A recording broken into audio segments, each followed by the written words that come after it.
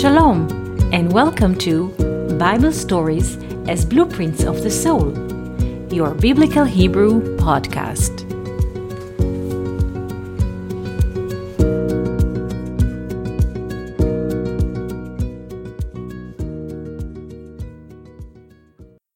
Shalom, and welcome to our Biblical Hebrew podcast. Today we shall speak about the ladder of Jacob as an image. Ladder in Hebrew, sulam. Sulam is composed of three letters, samech, lamed, mem.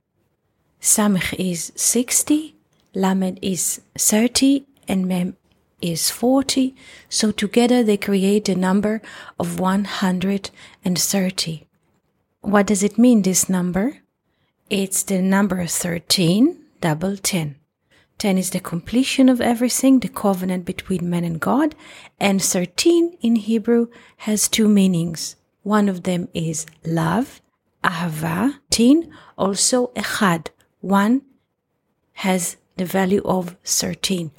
So 10 times love or 10 times 1 give us the number of 130, which is the value of the ladder, ha-sulam. The relation between heaven and earth, or God and people, is of love.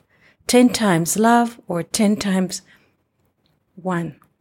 This interesting number of 130 we find in different junctions in the Bible. For instance, between Adam and Noach, there are 10 generations. 10 generations. Remember this. The name Adam has a value of 45. The name Noach has a value of 58. 58 minus 45 is 13. Double 10 generations, we have the value of 130. 10 times love or 10 times 1. Another junction that speaks about this number is Genesis 5 verse 3, when the Bible speaks about the birth of Shet. Shet was the third son of Adam and Eve, and Shet was born when Adam was 130 years. And from Shet, the humanity continued to exist, because from the two sons of Adam, Cain and Hevel, Hevel was killed quite at the beginning. Cain lineage survived only 7 generations, and from Shet, the third son, the world continue. Shet, again, has the value of 700, and he was born when Adam was 130 years. Another junction in the Bible when this number is mentioned is the birth of Moses. Moses was born 130 years after Israel went down to Egypt. Another one is the name Sinai, Mount Sinai, Har Sinai. Sinai is written in Hebrew with 4 letters, Samech, Yod, Nun, Yod. Together they create the number 130. 10 times love, 10 times 1. The Torah, the commandment, were giving in this area of love and unity, because this is what unites whole humanity as one. Another aspect of 130 is the roast, tzli. When Israel had to sacrifice the Pesach sacrifice, they were commanded not to put it on boiled water and not to eat it raw, but to toast it, tzli.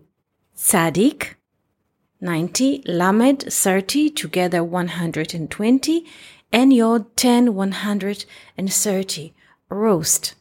Another expression of the number 130 we find in number 7, verse 13.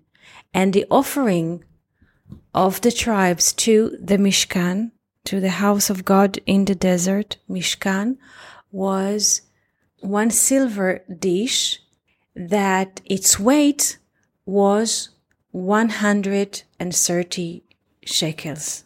So when we look upon those examples, we can see the expression of the number 130, which is the expression of 10 times love or 10 times 1, because 130 or 13 is always beyond time. If we look at the clock, the highest number on the clock is 12. 12 is the realm, like the tribes, 12 tribes is the realm of time and space. But once we have the number 13, we are beyond time and space. So you see, in all of these junctions, whenever we meet the number 130, we go beyond times and space.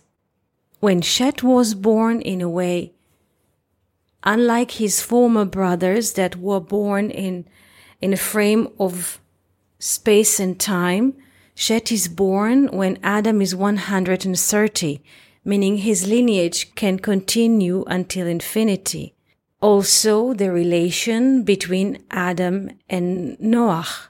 Again, we see in their names the gap between Noach's name and Adam is 13, double the 10 generations, and we skip the flood, and humanity continues to exist. Also, when Moses was born, he was born in a way, or his quality as a leader was beyond space and time. Again, the name Sinai, 130, the covenant, the immanent relation between humanity and God is beyond space and time. Also the roast, and also the silver bowl that was an offering of the tribes, because there are 12 tribes. There, again, we find 12 tribes, which is a symbol of maximum expression in time, but each tribe brings a dish of 130 silver. So they penetrate the time and space, and they connect to the infinity. I hope it was a good conversation and we have learned something from it. If you have any questions, comments, wonders, please write to us. Have a beautiful day and wonderful week. Thank you for listening to Bible Stories as Blueprints of the Soul. We hope that you enjoyed this episode.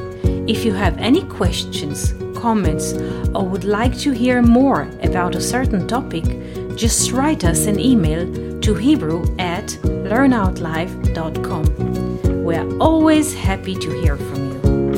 For more episodes, videos, and articles like this, please visit our website at hebrew.learnoutlive.com. We also would like to invite you to join our live classes.